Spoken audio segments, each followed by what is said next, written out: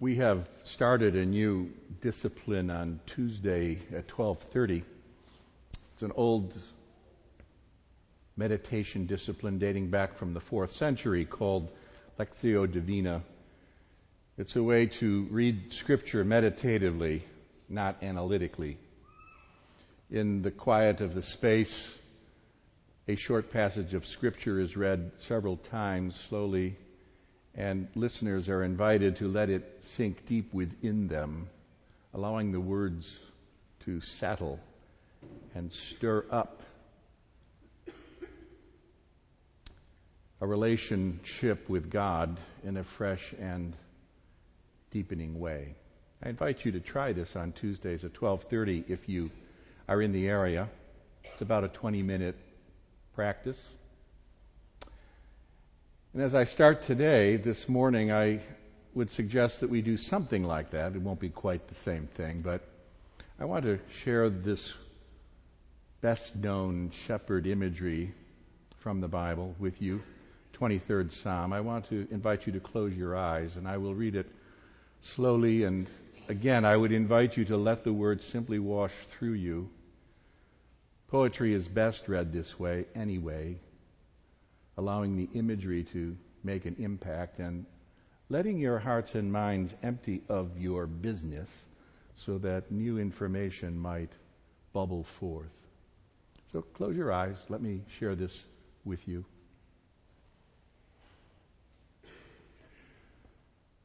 The Lord is my shepherd. I shall not want. He makes me lie down in green pastures. He leads me beside still waters. He restores my soul. He leads me in right paths for His name's sake. Even though I walk through the darkest valley, I fear no evil, for You are with me.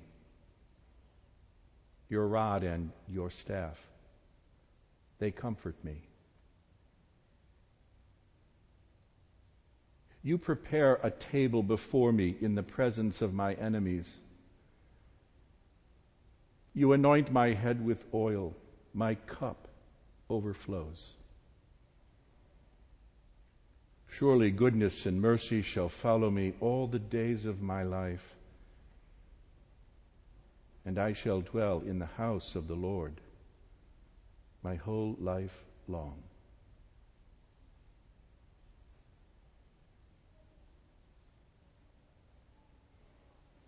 Right off, you might notice how profoundly personal this is. This is the only psalm that comes from the first person. The Lord is my shepherd. I shall not want. And just situating it in that very personal way is in itself a rather converting energy.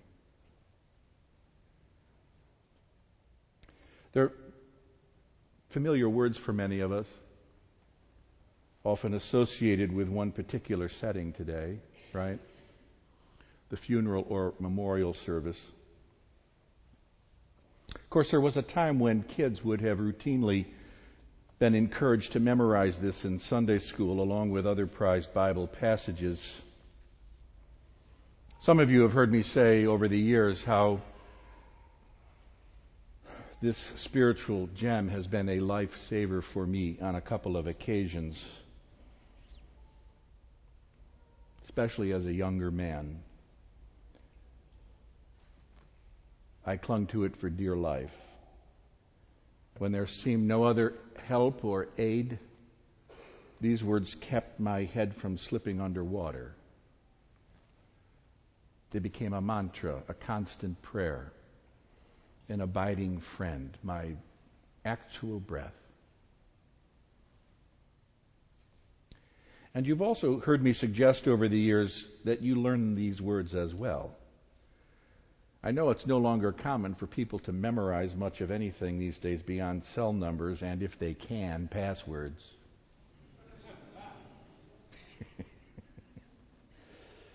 But I strongly encourage you to overcome your inhibition for a small project like this. It will not take long. It'll take you probably 15 minutes. And I make an ironclad promise that if you do this, you will be blessed more than you can possibly imagine. For although these words have become attached to moments of death and dying, they actually address our life and living.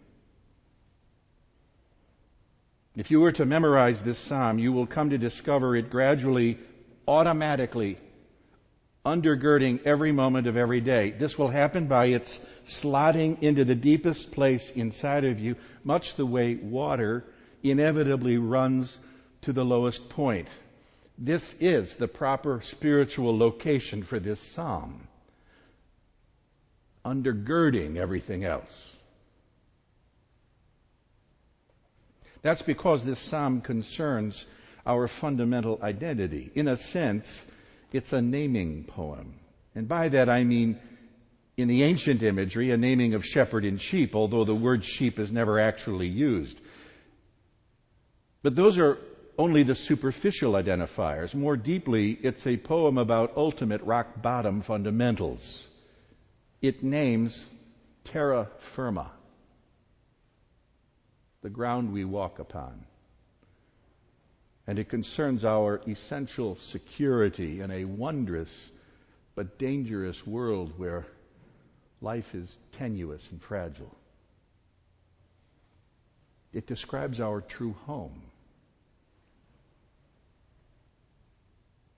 But then here's where postmodern women and men in prosperous Western culture find great difficulty finally identifying who they really are, determining what has ultimate importance, where life derives its elemental energy, and then coming to understand the relative value of stuff and things in our overwhelmingly materialistic, narcissistic culture. Frankly, from our place of relative comfort and wealth, we spend most of our energy on very secondary matters rather than primary. We ask questions like, what am I good at? Or what pleases me most? What would give me the most pleasure? Or what do I feel like doing? Or how much money can I make? And these are all fine questions as far as they go. It's just that they really don't go very far. They don't take account of the grandeur of our humanity, nor the stupendous miracle of our very existence. So the most fundamental question remains unasked, something along the lines of, well, where do I really come from, and where am I finally headed anyway? And this question inevitably invites consideration of faith that life has meaning, purpose, and direction. Given that I had nothing to do with my being born and will inevitably have to die, can I be secure that my days on earth have any significance whatsoever? That my life matters? That I count for something really? Something more than a bank account and stock options? Which, really, friends, in the grand scheme of things, is just simply a puff of smoke.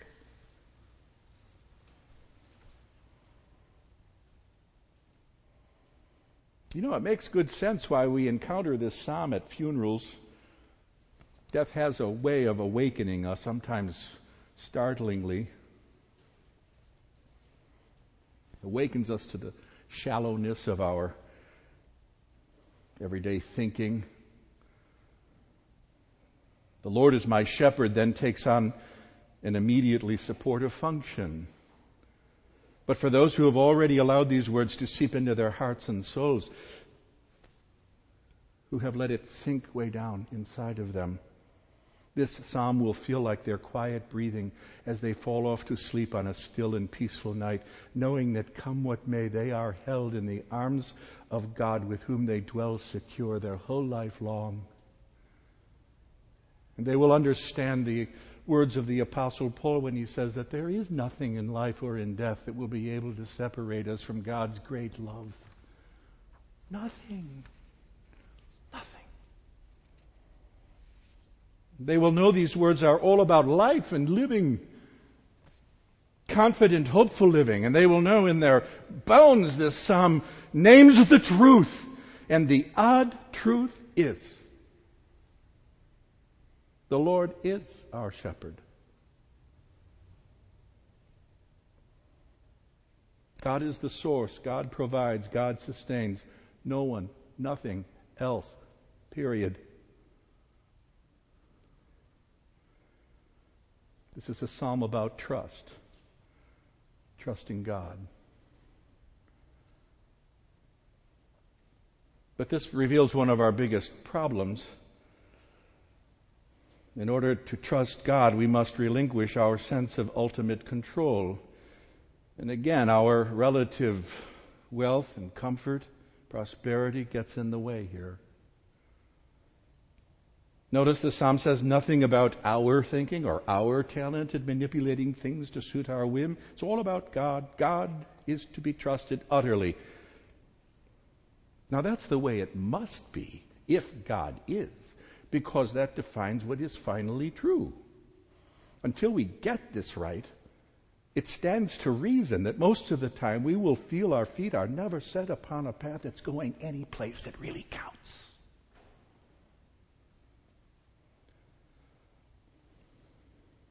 And I'm aware that on any given Sunday, there are a wide variety of points of view about this represented in the pews.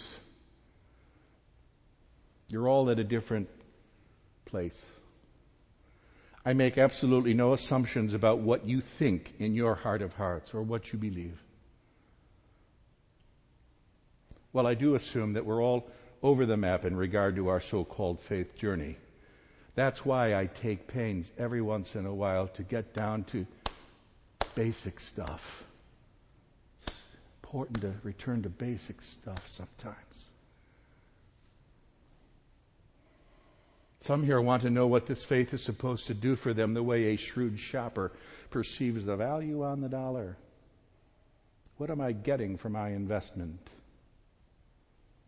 Others are intrigued, curious, but uncommitted. They like the music, sometimes feel stirred in a way they don't quite understand, but remain a little bit distant from any truth to overwhelm them.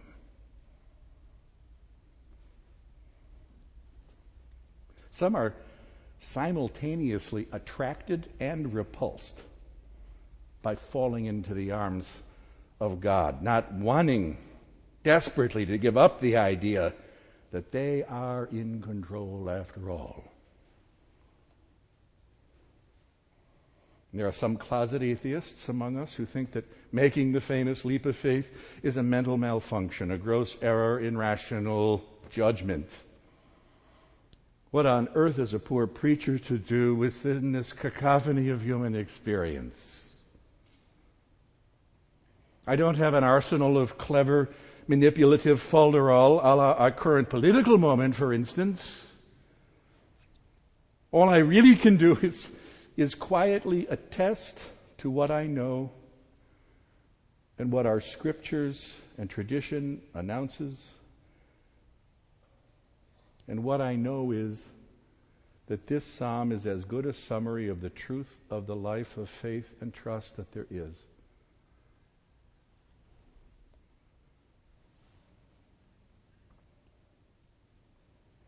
Some years ago, a story from the Wall Street Journal told about two young founders of an early internet mega hit. Their company began in the now cliched college dorm room and went public with the biggest first-day IPO price in the history at that time. In that one day, they each came to hold a $100 million fortune in a company that in a 24-hour period was valued at $1 billion. Financiers courted them. Women courted them. The two became fixtures of talk shows and news features.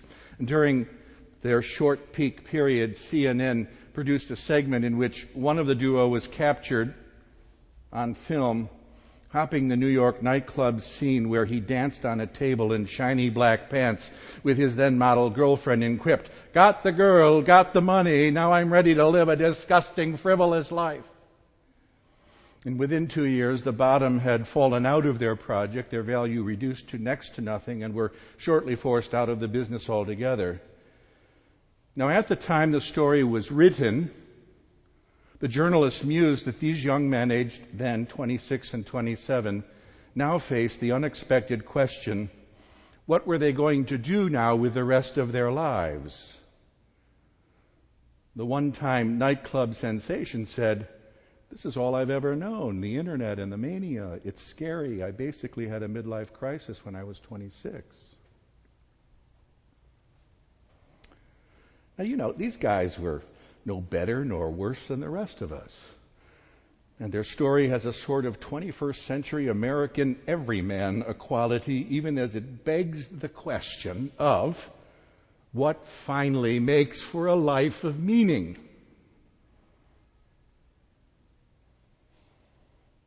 What makes for a life of faith and trust and hope and courage? The things we peddle in here.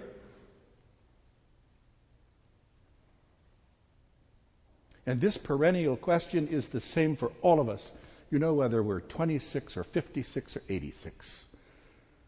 Compared to the world of technology and the internet and real estate and international financial markets and derivatives and all the other hubbub in which we, city dwellers, mix it up, the quaint words of the 23rd Psalm sound really out of step, out of sync. As I was thinking about it this week, I thought it sounded like a script out of a science fiction television show, an alternate universe.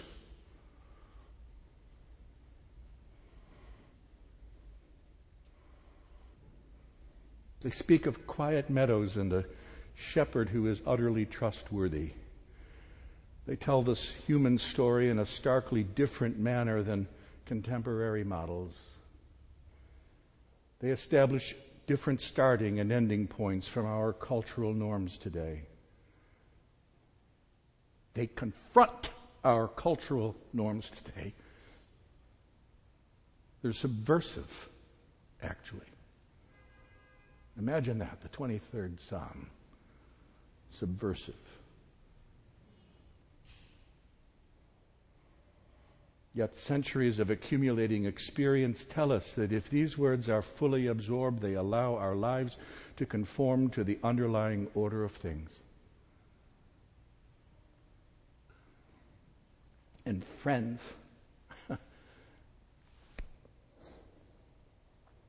what a relief to finally come to rest on the most secure foundation there is. What a relief. All the flapping and flopping around in our lives can simply stop. Simply stop. Can you imagine it?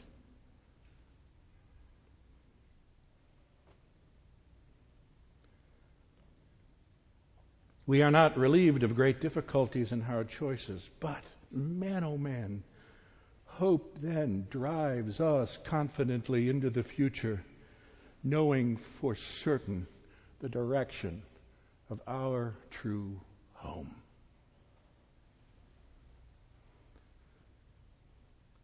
How about that?